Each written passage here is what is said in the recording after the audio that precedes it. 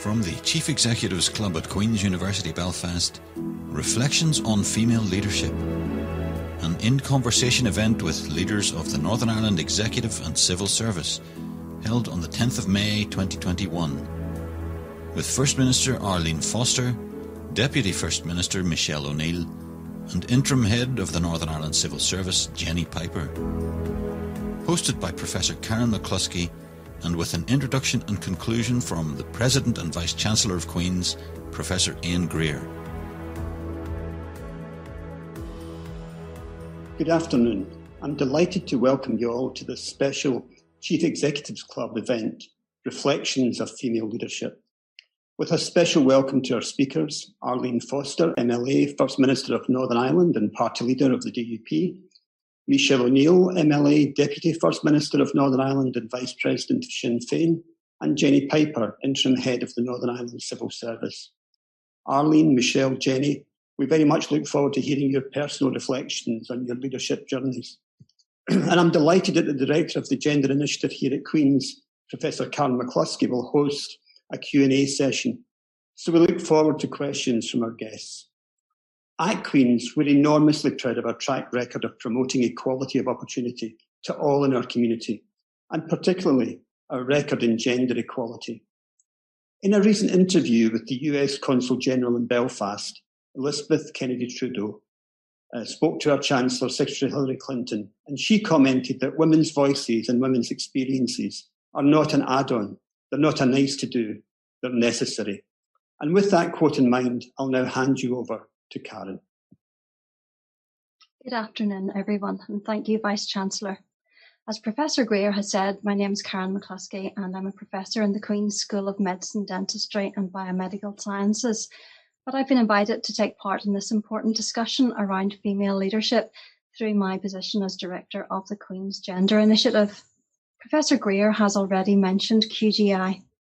The QGI team works with colleagues across Queen's to increase the visibility, participation and the progression of women. The institutional and school level Athena Swan Awards that we hold for gender equality testify to the work that we have carried out since 2000 to improve work policies and practices for everyone.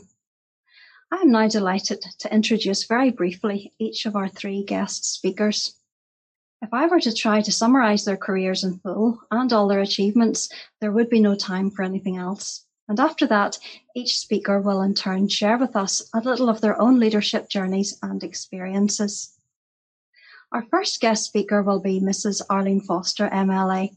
Mrs. Foster has served as First Minister of Northern Ireland since January 2020, and prior to this, from 2016 to 2017.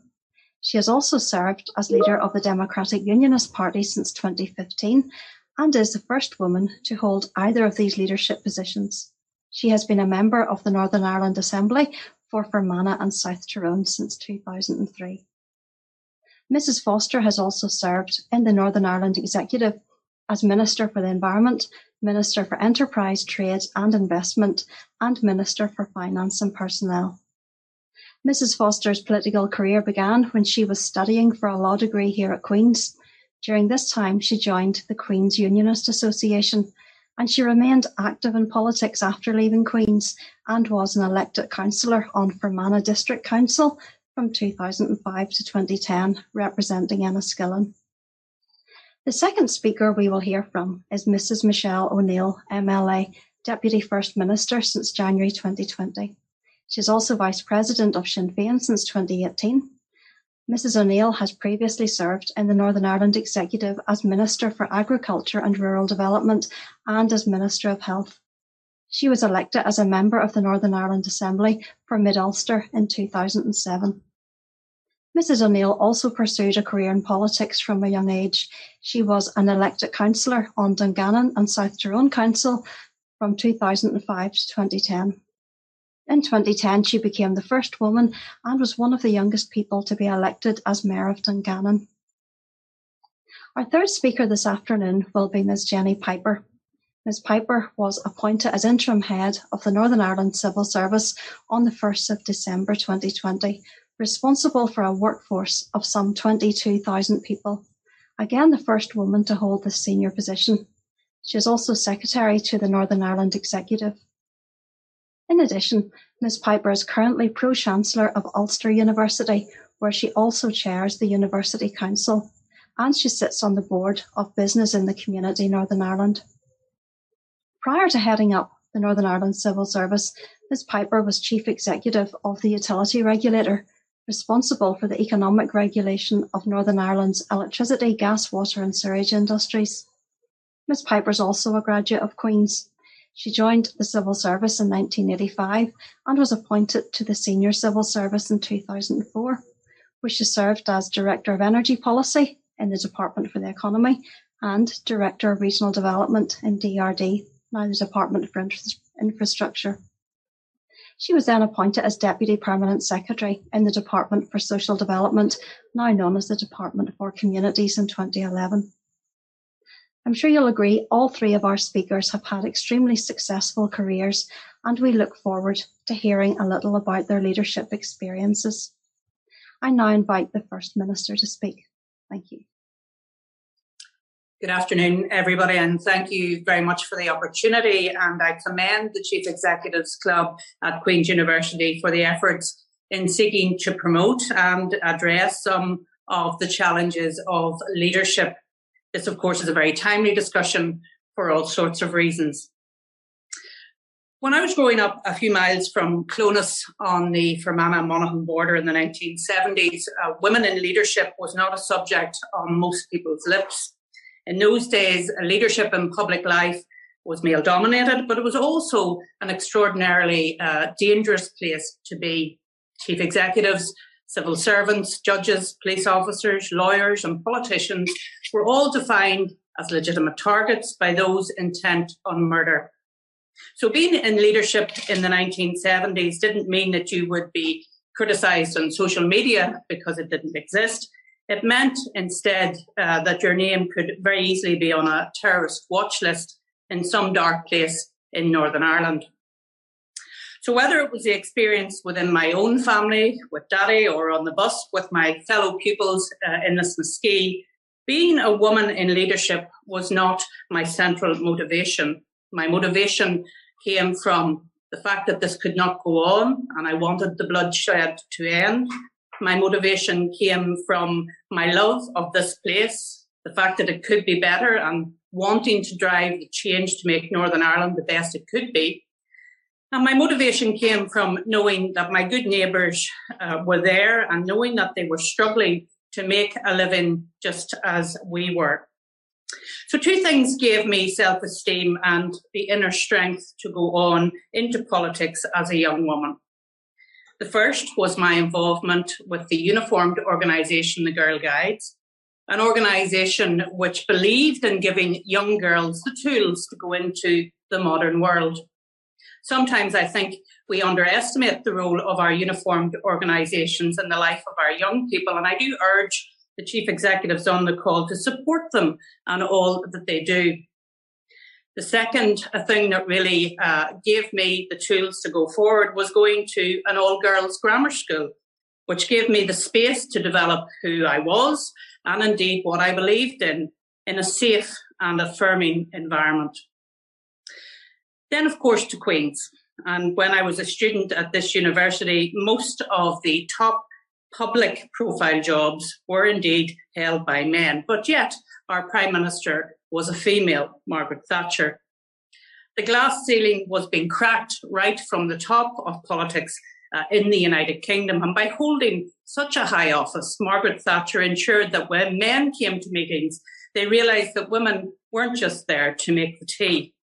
They were there to make a meaningful contribution to the debate. And we all understand that when we see something, of course, it is much more easier to believe. So right throughout my formative teenage years, the Prime Minister of my country was a woman.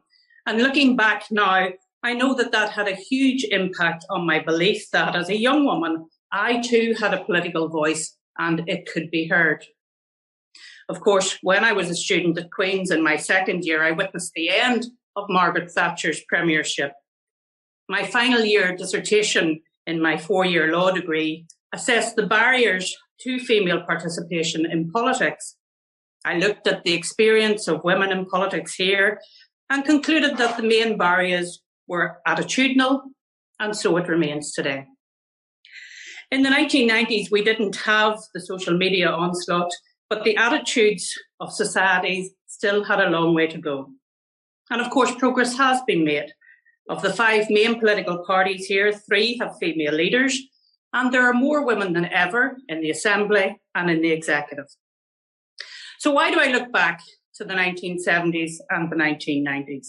Because sometimes you have to look back to get perspective on where we are today. Today, Northern Ireland is largely at peace.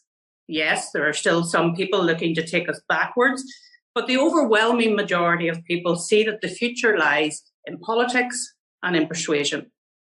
Today, some in public life are still targets and still have to be aware of their personal security, but for the most chief executives on this call, security is not a daily thought for you or your family. Today, Northern Ireland is known across the world as a country where not only peace is being made, but where some of our best brains are working in cybersecurity, and they're living and working here in Northern Ireland. Today, Northern Ireland is known for our thriving technology sector, our successful agri-food sector, and having a world-famous heavy engineering sector. Before COVID-19, we had gone from a standing start to almost needing traffic calming measures for the cruise ships coming up Belfast Lough, such was their volume. And I look forward to the day when our tourism offering can once again open its doors and welcome everybody to our shores. When I came into ministerial office in the old Department of Enterprise, Trade and Investment, when work started to plan for all the different strategies, the agri strategies, the energy strategies, it required vision. When we decided to put money on the table and build the Titanic Museum, it required vision. When we decided to reach out to our diaspora across the globe, fire them up and give them the tools to sell this place we're proud to call home, it required vision. And I well remember arriving off many a long-haul flight for a quick 1 or 2 nights crammed schedule where you jumped in and out of taxis to speak to people who had left our shores and made their home in Asia, North America, the Middle East and Africa. Indeed, with 3 children all at school, no one needs to explain to me the importance of good childcare. I know because I have lived it. And I will keep campaigning for better childcare. It's when you're in a mini cab in Cape Town and your son calls to ask where his clean rugby kit is, then you fully appreciate the importance of being an organised parent, having a superb support team at home around you, and remembering to most people, the most important people, you will always just be mum or Arlene. And I look across the world now at the network of diaspora, which is so critical to the success of Invest Northern Ireland and Tourism Northern Ireland, and they go out to make this wonderful place a place to come and visit. But it all had to start somewhere. A few weeks ago, I was speaking to a media conference on International Women's Day, and I reminded them that I don't seek special privileges because I'm a woman. I just want the same opportunities as a man. I don't believe in quotas for women in public life. I believe it's important to have a fair crack at the job. I don't want women in jobs because of a mathematical formula. I want them in jobs because they are the best for the role. And one of the other areas I addressed at that conference was the role of social media for women in the public arena.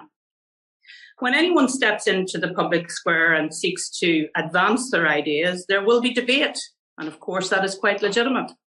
It's perfectly acceptable for someone else around the table to say, I don't agree with you, and here's why. What is not acceptable is for people around the table to mark out an opponent and then enlist the services of an anonymous online lynch mob to systematically target and harass women about their relationship status, their children, their partner, their appearance, and the list goes on. Many people ask me what's next for Arlene Foster, and I'm frankly not that sure at the moment. But with every fibre in my being, I will work to ensure that the obstacles to women in public life are removed by the roots. I want to be positive about female leadership because there is much to be positive about. But being positive and reflecting on the increase in female participation should not make us blind to these challenges. I said recently that one of the biggest obstacles to being a woman in public life today is the constant social media trolling. The threats and the lies do take their toll, not just on you, but on those around you. The important thing for me is to know how to deal with it, to have a belief in myself and know that social media is not real, but rather it is the sad outpouring of people with real deficiencies in their own lives. The anonymity of social media gives people a sense of invincibility. I want to tackle that.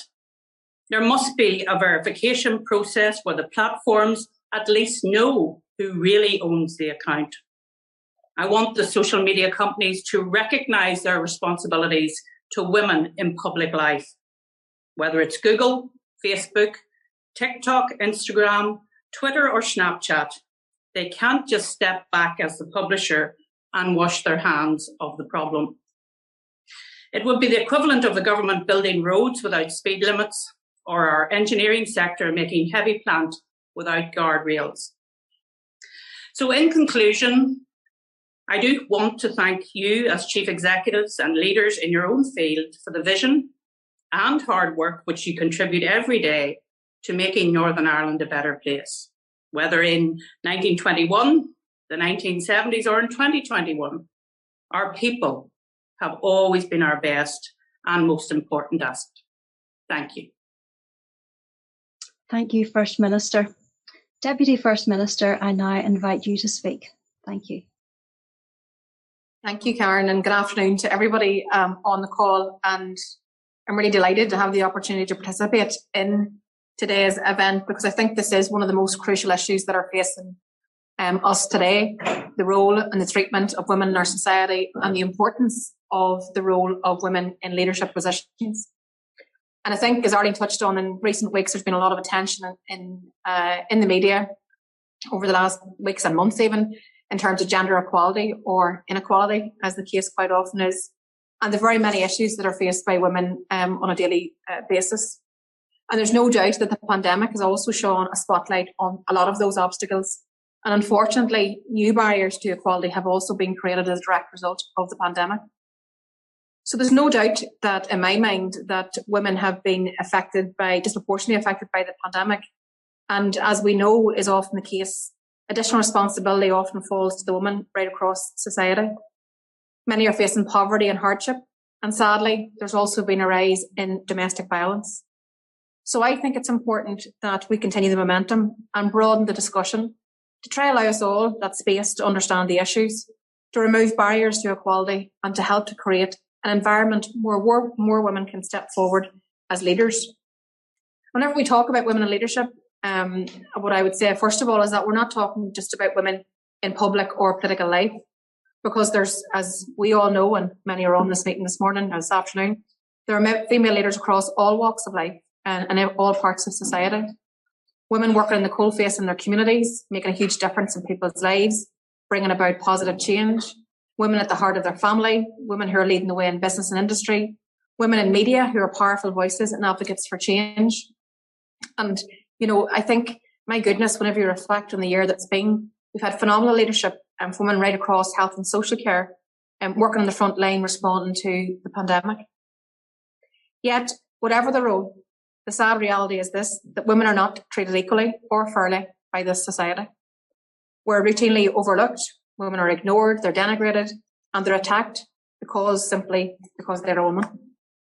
So I want to talk to you today a little about my own experience, some of the challenges I faced along the way, and how positive influences can make a real difference in a leadership journey.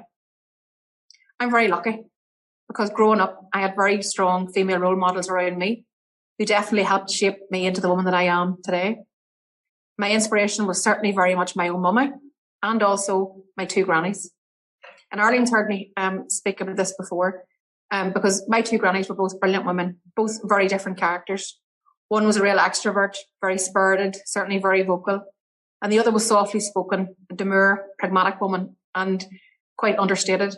And I always claim that I'm a wee bit of both of them, and I'm proud to be a wee bit of both of them. They were certainly a really strong influence for me and always a great support to me, as was my mummy.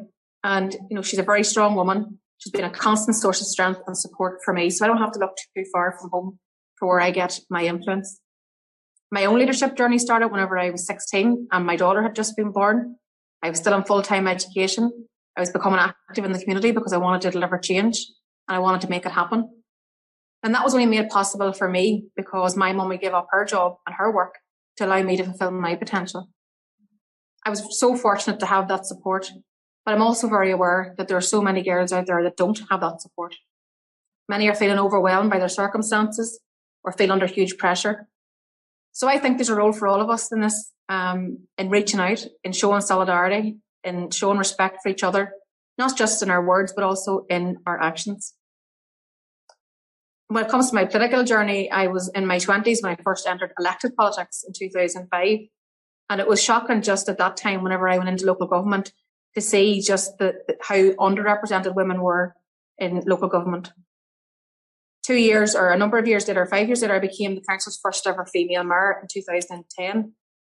And even now, only around a quarter of all of our councillors are women and around a third of MLAs are women. And whilst women are still massively underrepresented, there's been huge progress, and the amount of progress that has been made is really quite remarkable, particularly the representation of women in senior public roles and the visibility of female leadership. Myself and Arlene, working as joint leaders of the executive for the last 16 months, leading through one of the most challenging times any administration has ever faced, is significant progress. 4 other female ministers, Diane, Deirdre, Nicola and Naomi, and we also had Carol serving as minister for a number of months also. Jenny Piper, who you're going to hear from next, leading a workforce of 23,000 people as head of the civil service, Katrina Godfrey, Tracy Maharg, Sue Gray, all leading departments as permanent secretaries, and Brenda King as the Attorney General. Now that is progress.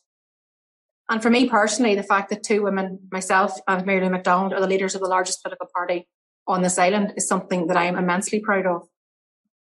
I believe that Mary Lou McDonald will be the first female Taoiseach and that it will be transformative for government in Dublin. So we have undoubtedly come a very long way and we should rightly celebrate that. But we also can't allow the visible progress that we can see to become a smokescreen for the inequalities that still exist on a huge scale. As we all know, women continue to face barriers and bias at every turn. It's the lived experience of women right across our society. The truth is that women in public life are held to a different standard to male colleagues. It's not a level playing field. Politics and government is difficult at the best of times, and our job is constantly challenging.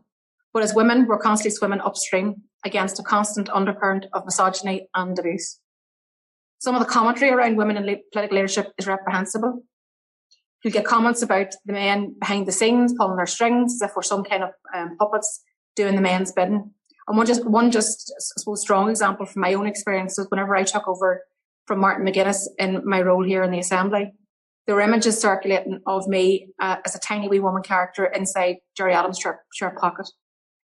So that's the inference, of course, that I couldn't possibly lead in my own right. That's a constant barrage that women face, attempting to belittle and discredit because we are female. And misogyny has been a constant malignant presence in, I think, most women in political leadership's experience. You constantly face the derogatory comments about your appearance, threats of physical and sexual violence, death threats, threats to our families, all because we've dared to put ourselves out there to lead, to represent and to make a voice heard. And I am not by any means alone in that. Every day I see examples of that vile abuse against women. And I also see the devastation that it causes in people's lives. I think there can be a perception, because you put yourself to be active in public life, that all aspects of your life are fair game, that you should take whatever's thrown at you. Well, it's not okay. It's just simply not okay. And we need to show people that it's not okay. The fact that we're still talking in 2021 about making sure 50% of our population are treated as equals is a real travesty. And it's a sad indictment of society. Gender equality isn't an option, it's a human right. So whether it's healthcare, employment or equal pay, Women's rights are human rights. But change won't happen unless we work together to make it happen, unless we all show personal and collective leadership to drive it. And we need to remove all the barriers to women's participation and progression in all parts of society. So that does mean, and I agree with Arlene, tackling the root causes of misogyny, to change attitudes and to change behaviours. That will very much be at the focus of the executive strategy to tackle all forms of violence against women and girls. And the gender equality strategy that's being brought forward by Communities Minister Georgie Hargey will aim to address the structural inequalities and obstacles that directly affect women's everyday lives. So we all need to do something about it. Action must be taken to remove the barriers by finding and delivering solutions to effect change. So whether that's affordable childcare, flexible working arrangements, or closing the gender pay gap, all of us have a role to play in supporting women to come forward and showing them that there is a meaningful place for women in leadership. So just to finish with this last point, to offer some advice to other women and to girls, I would say to you all, you are enough. You are enough. Don't be put off by people who would seek to undermine you or criticise you. Believe in yourself, push yourself, take yourself out of your comfort zone as much as you can, and make yourself heard, because your voice matters and people need to hear your voice. Thank you. Thank you, Deputy First Minister. I now invite the Interim Head of the Northern Ireland Civil Service, Jenny Piper, to speak. Jenny, thank you. Thanks, Karen. It's very difficult to follow on from the journeys and reflections of two remarkable female leaders. I never imagined that I would end up in my career working with them at the very centre of government here.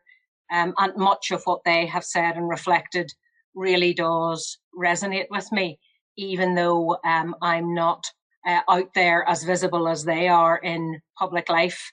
I've been happy for most of my civil service career to be in the background. Someone once commented to me that I've spent most of my career dealing with 50 shades of men in grey. I'm not going to speak for very long. I just want to give you maybe a few little reflections on my journey, my personal journey through the civil service. Like the First Minister, I'm a graduate from Queen's University. I was the first in my family to go to university. Both my parents had scholarships from their schools that would have allowed them both to study classics. If they had gone to university, if they'd gone to Queen's, I believe they would have met, but neither of them were able to take up their scholarships because their families needed them to go out and earn a wage and bring money into the household. That had a very profound impact on both of them in terms of their ambitions for their children. And I was the eldest of three girls, so there was always very strong support for me to follow the academic path which they were unable to follow. But it's also interesting that both my parents started life as administrative assistants in the Northern Ireland Civil Service. Both became very active in the trade union movement. My father was posted to the benefits office, the Brew, as it was, in Enniskillen, and commuted from Kinnegor in Hollywood every weekend. My mother was living off the Ravenhill Road and was working in a typing pool in Castle Buildings. They were both active in the trade union movement. They met after a couple of years in the civil service, fell in love and married, and my mother promptly had to resign because of the marriage bar. It was not an issue that my father might give up his career. She had to give up her career as well. And that, again, had a very profound effect on them and on me in terms of my values. And the fact that neither of them had all of the opportunities that they once hoped for. And my mother was the one who was thwarted twice in her ambitions. And I never wanted that. They never wanted that for me, and I never wanted it for my children or indeed for any of my friends and family. Following my graduation from Queen's, I too followed the family path and joined the administrative ranks of the Northern Ireland Civil Service. I had a range of posts across a number of departments. I think I had the opportunity to move to a variety of posts, and I think that variety is still there in the civil service. There are opportunities, good opportunities for people to do challenging and rewarding work, but sometimes you have to seek those out. And I'll be frank, I learned as much, if not more, from poor managers along the way as I worked my way through the civil service. I learned as much, if not more, from poor leaders. And frankly, all my managers up until I reached senior level in the civil service were male. That was just the way it was. I'm pleased to say the representation in the civil service now at the senior ranks is around about 41%, and both First and Deputy First Minister have referred to that. But back in 2000, it was only around 10% of the civil service. The gender balance is now much more reflective, but my experience was very much of being challenged to hold my own alongside male colleagues. And when I wanted to start a family, the expectation was that that would be the end of my civil service career and the end of my journey. My first senior post was as Director of Energy Policy in what's now the Department for the Economy. And again, that was seen as very much a role that was a male preserve. Energy was felt to be complex and challenging, and an awful lot of the work was not seen as the sort of thing that a woman might want to do. But I viewed it very much as an opportunity. And I think I learned a lot about resilience and facing challenges during that post. And taking that opportunity led in due course to my promotion to Deputy Permanent Secretary in 2011. And I think it's that same approach to being willing to choose challenges and perhaps to try and sometimes fail. That desire to be challenged led me in 2013 to leave the civil service and take on the role of Chief Executive of the Utility Regulator, the first woman ever to hold that post in the 25-year history of the regulator. And that again tested my own leadership and resilience as I was running my own organisation. It was a non-ministerial government department, and I hope First and Deputy First Minister will forgive me and understand when I say that the best thing about running a non-ministerial government department was the non-ministerial bit. It did allow me a degree of freedom and flexibility. And when I retired from that post in October, I didn't envisage that I would be invited to take on the role of interim head of the Northern Ireland Civil Service, the first woman to hold that position in the 100-year history of the Northern Ireland Civil Service.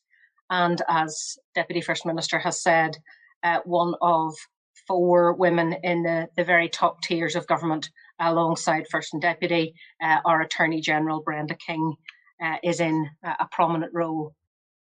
So I'm in this role at a critical time for everyone in Northern Ireland and a critical time for our government. The key issues probably in my in-tray are around our response as a civil service to supporting the executive in its response to COVID and in developing a recovery plan. And linked to this is our ongoing work to bring forward a programme for government focused on the best possible outcomes of societal well-being for everyone here. Reform of the civil service is a huge challenge, and ensuring that it is diverse and inclusive is one of the things that I've been particularly active in supporting. For many years in the civil service, like many employers, the focus was on equity, and many believed, and some still do, that we should treat everyone the same, particularly in terms of religious or community background. And the word was that it was a good thing to be gender or colourblind. But my experience is that this approach is fundamentally flawed because it ignores the power and privilege which often create advantages and barriers to opportunity. And we need to understand those barriers and design ways to remove those if we as a civil service are to be reflective of society as a whole here.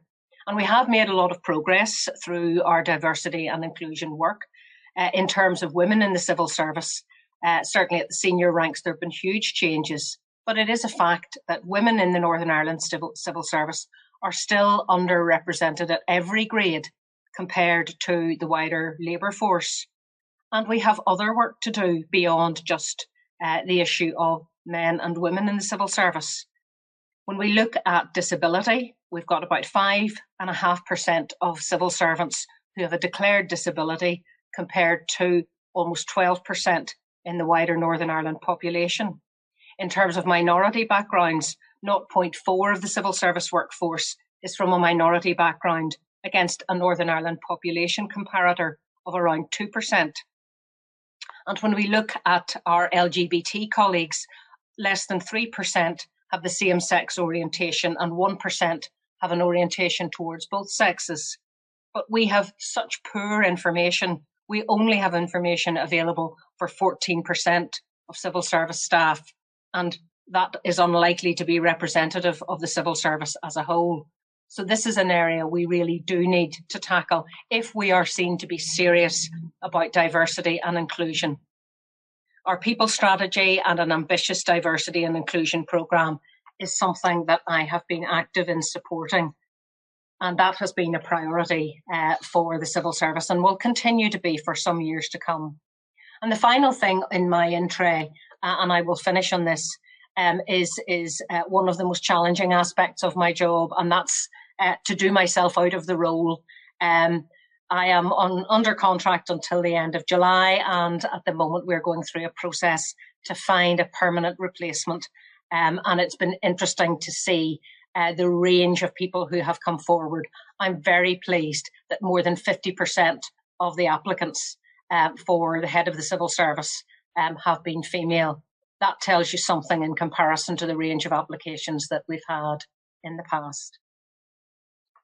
Thank you, Jenny, and thank you to all three of our guest speakers for such honest and fascinating reflections. We are delighted that a great number of questions have been submitted from our audience, and we thank you for taking the time to send these in, both in advance of the event and during the live question chat option. In order to cover as much ground as possible in the time that we have, the team has gathered the questions into broad topics, and we will try and get through as many of these as we can. So to begin with, I will ask a question and invite each of our guest speakers to respond. So all three of you have very generously shared about the early stages of your careers. And the question has come in, do you think there is enough support currently available to aspiring female leaders in business and politics? First Minister, if you respond first, please, then the Deputy First Minister, and followed by Jenny. Thank you. So thank you. The answer is there's never enough support, I think, for women wanting to come forward. I tried to explain where the genesis was in my comments for myself to come forward. It was a personal journey for me, but I do think that there needs to be more support available. And of course, it has to be different support because different people will want different types of support. Some people need to be encouraged and done in a very sort of colloquial way. Others will like a more structured way to having that development made available to them. I do think the Queens have themselves made great strides in supporting young people to move forward. And I think that is important. But I do think there's always a need to have more support and there will never be enough support for women to come forward because unfortunately those attitudinal barriers that I identified way back when I was a student at Queen's are still very much around today, and we still see them manifested today in very many different ways, of course, because we do have social media which allows people to spew out things that ordinarily we wouldn't have heard in the 70s and 80s. Just to add, I suppose, to that, Karen, Arlene's absolutely right. There's never enough support. We should always be pushing for more. And where that's in any walk of life, to try to encourage women to come forward. So yeah, if you can't see it, you can't be it. You don't understand that where you fit into it. So I think that the increased representation in women across all fields is really, really important. And sending a clear message that this is doable, this is for women. So I think that when it comes to politics in particular, political parties have responsibility to encourage women to help build the capacity of their team, to find ways to break down the barriers. And then in government itself, we've work to do around, equality at the heart of all decision making, looking at things through a gender lens. We have the equality impact assessments, all that work's done. That's really, really important. But it's really, really important that that in politics that we deliver for everybody that we represent, including females. And I also think that men have a role to play in this as well. That quite often it's easy to sit back and say, well, sure, that's the men and this is the women. I think life's not like that. I think there's a support role to be played across the board to encourage more women to come forward. So, as I said in my opening remarks, I think it's a collective effort, and there's not one thing. There's many things that can be done that can actually help improve the picture. And look, as the interim head of one of the biggest employers, almost 23,000 staff, it has taken a long time for the civil service to really put in place all of the necessary strategies to remove barriers to women's progression and to promote their equal representation. Just to list some of those, there's been a gender action plan to promote gender diversity at all grades. We've had development and participation of women's mentoring and leadership development programs, improved recruitment, advertising, and the use of positive action statements to encourage women to apply, particularly in those grades where they're underrepresented. We have the ongoing development and support of an NICS women's network, a range of family-friendly policies. And I think it's just important that we keep building on those gains, because research makes it very clear that a diverse and inclusive workforce that is representative of society is going to deliver better outcomes, better policies, and better, more targeted and more appropriate interventions with our citizens. So there's a good, solid business reason for doing it, as well as the equality reasons, which we all recognise. Thank you all. And maybe staying with Jenny for the next question.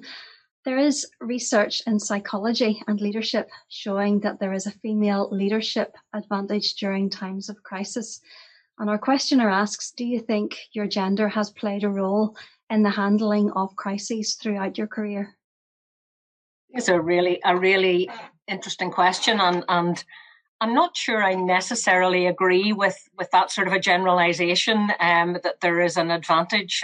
I haven't read enough of the research, but I'm always a bit wary about generalisations like that. I think much may depend on the nature of the crisis.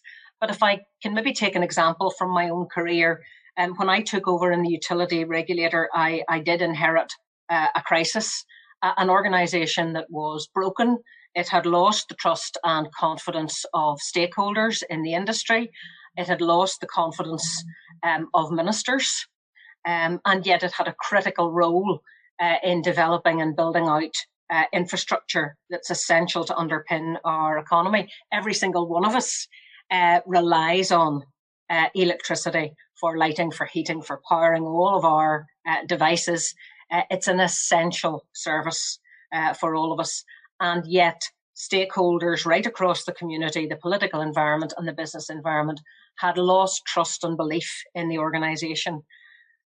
And the main reason for that was because of the very aggressive and macho approach which the utility regulator was taking to its work, hostile and challenging, and very much seeing itself as a policeman, I suppose, waving a big stick to punish these big energy companies who were making a lot of money and taking a very aggressive approach. The culture of the whole organisation was extremely macho, even though the representation in the organisation was almost 50-50 in terms of gender balance. So the crisis there was that this was an organisation that wasn't going to be in existence if it didn't do something different. And I sought to reshape it very much with it ain't what you do, it's the way that you do it type of mantra. It wasn't what the regulator was doing that was wrong. It was the way in which they were going about it. So I was the first regulator ever to fine, and heavily fine, a number of energy companies who breached their license. But I was able to do that in a way that reset the culture, because it wasn't about the big stick all the time. It was about trying to work with the companies and get them to understand the nature of the service they were delivering. I have to say it did take 4 or 5 years before the culture change was embedded throughout the organisation, that we were there to facilitate these essential services for customers and not just to stand in judgment over the energy companies. So I suppose it might depend on the crisis, but I think, the range of skills, as the Deputy First Minister has said, having a range of skills to call on is probably more important than saying it's just a female issue or a male issue. That's great. Thank you very much, Jenny. For our next question, perhaps I could ask the First Minister to respond. So the audience are interested to learn views on the language associated with describing women in positions of responsibility. For example, a strong woman or a powerful woman, which describes persona rather than her role. And in contrast, a man might be described as holding a powerful position and be a strong and effective leader. Do you share these observations? And if you do, how might language be modernised? Well, this is a subject on which I'm sure the Deputy First Minister and I could talk about for quite some considerable time.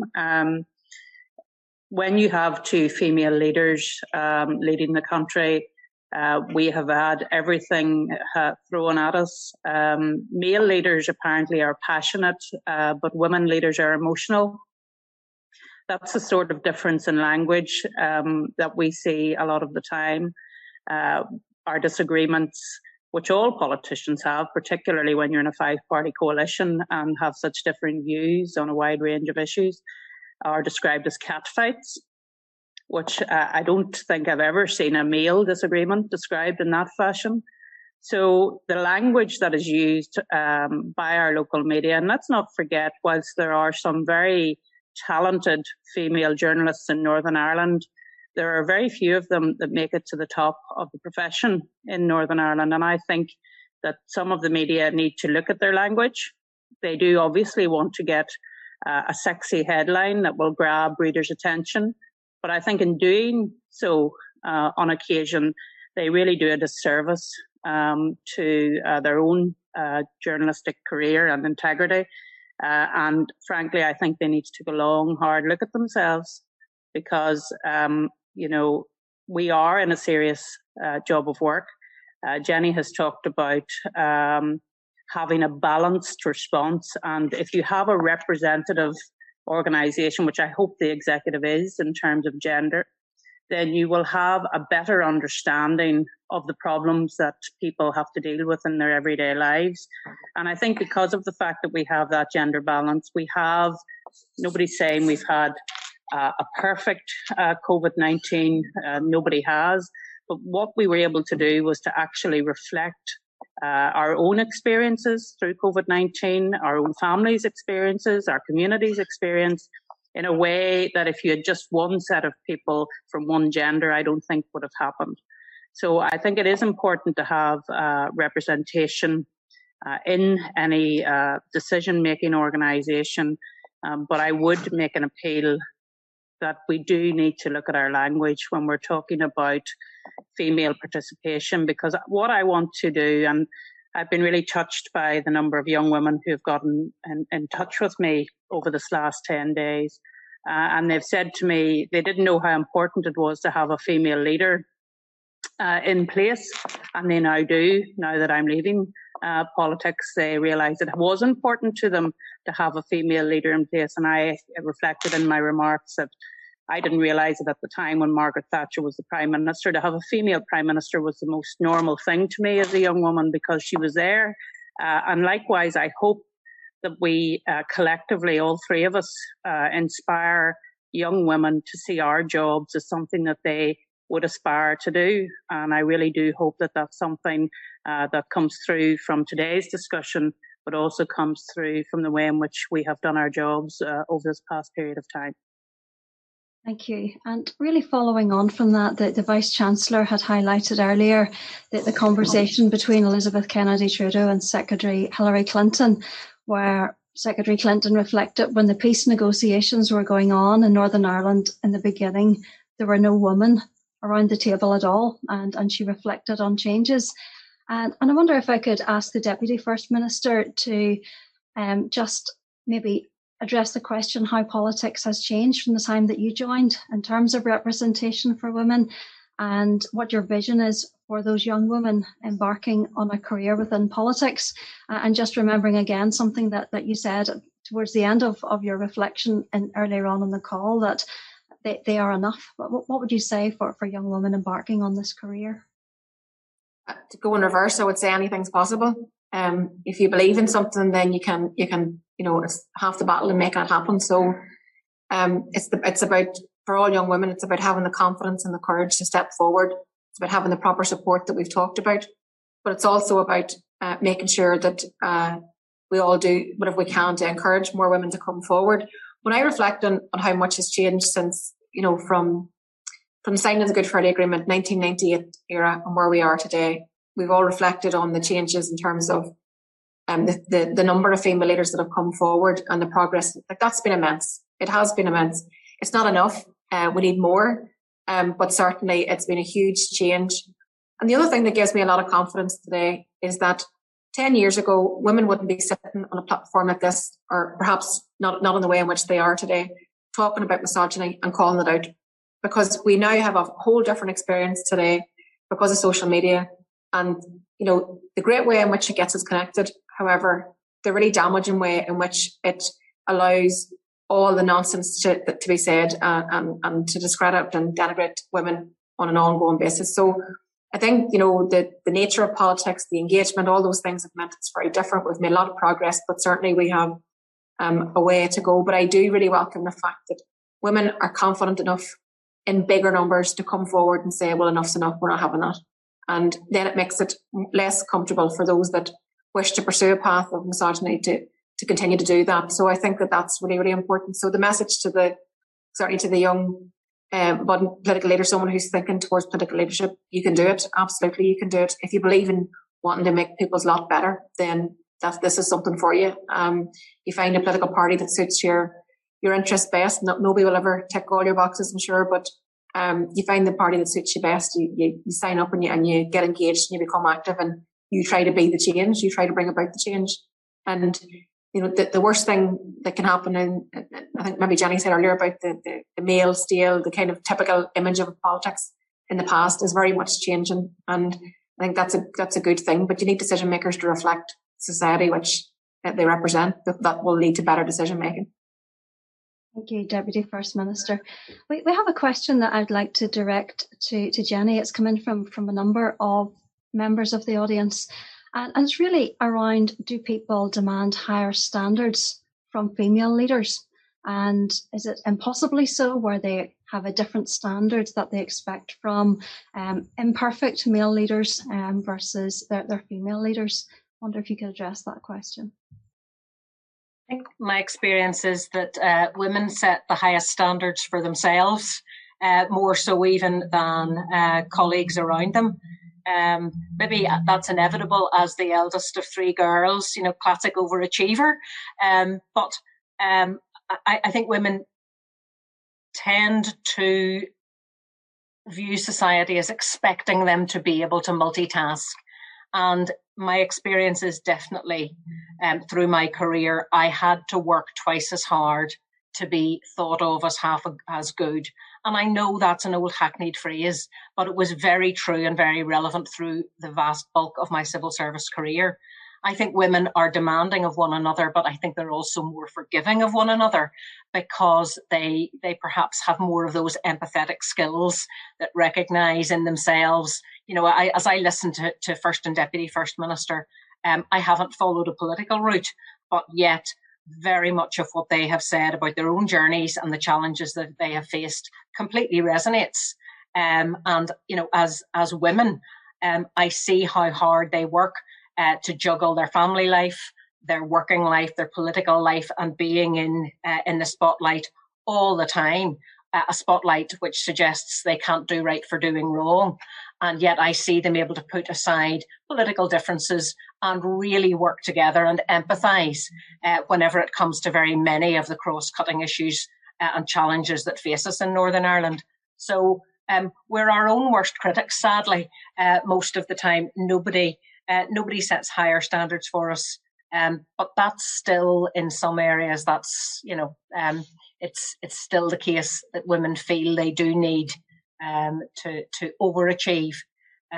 My experience of that is, if the only thing you're worried about is making a mistake or failing, you can pick yourself back up again, dust yourself off and try again. And that's an approach that I think is more common for men than for women. And maybe that's one of the lessons that we really do need to learn. It's okay to make a mistake. You can move on. The thing to avoid is giving up. What doesn't kill you makes you stronger sometimes. So thank you for that. Time is moving impossibly quickly, and we are going to come to our last question for all three of our speakers. And it's a quick fire question, and it's in three parts. So we'll come to our Deputy First Minister first, and then to Jenny, and then to our First Minister. So this is the last question, which is in three parts. So can you tell us one book you really enjoy reading? Then 2 personal characteristics that you think are most important in a leader. And finally, who would you like to say well done to you?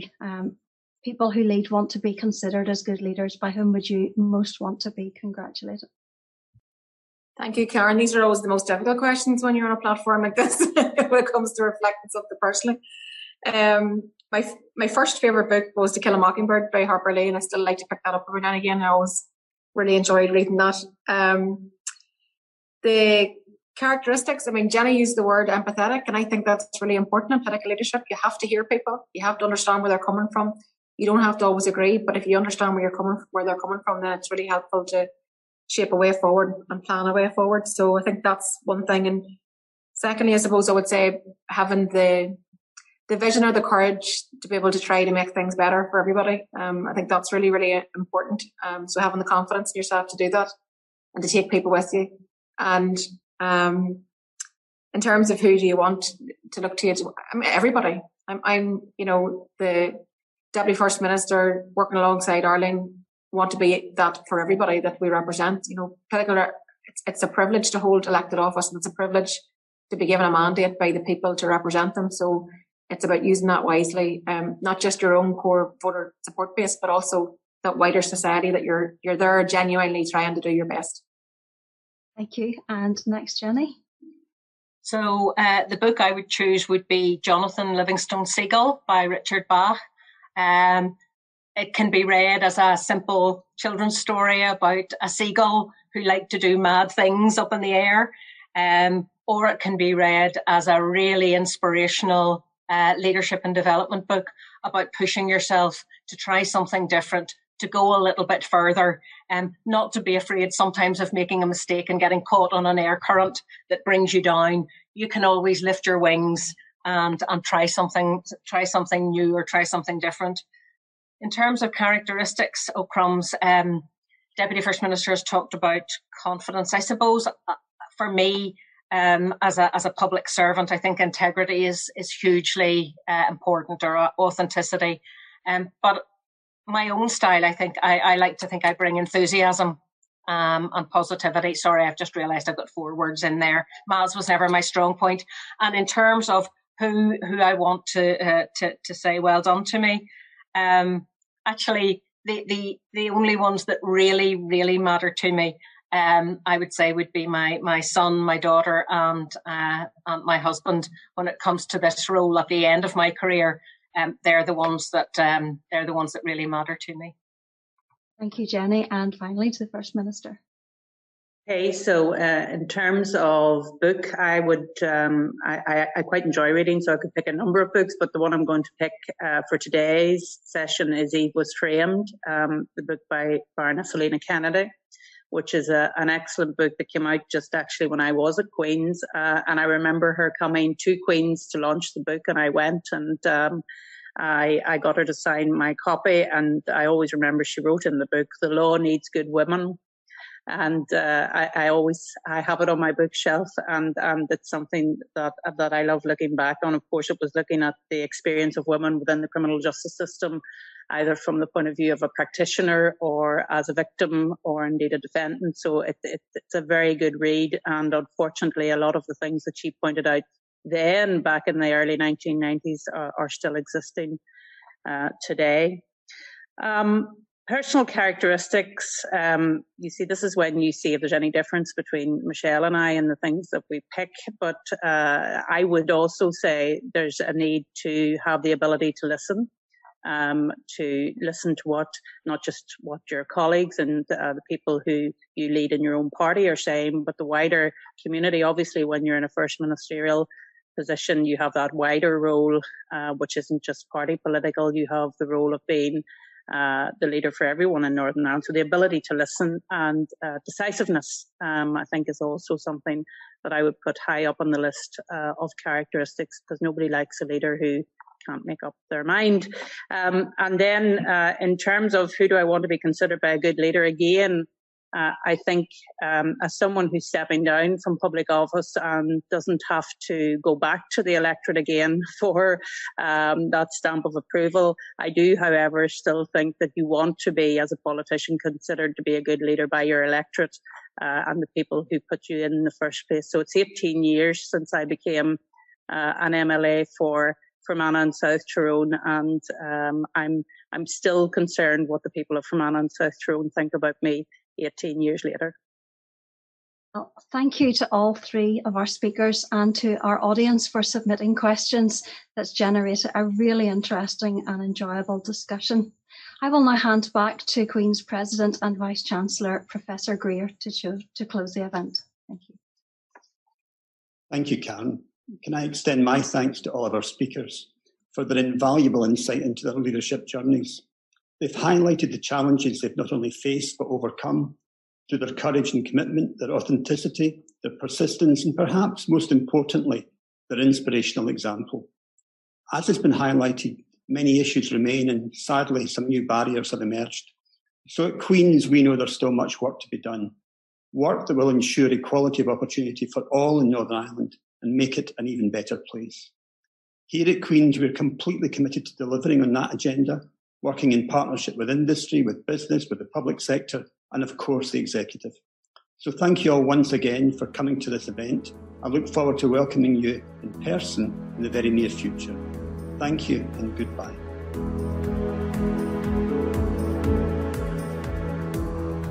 For more in this series, subscribe to Queen's University Belfast Shaping a Better World podcast on all the main podcast platforms.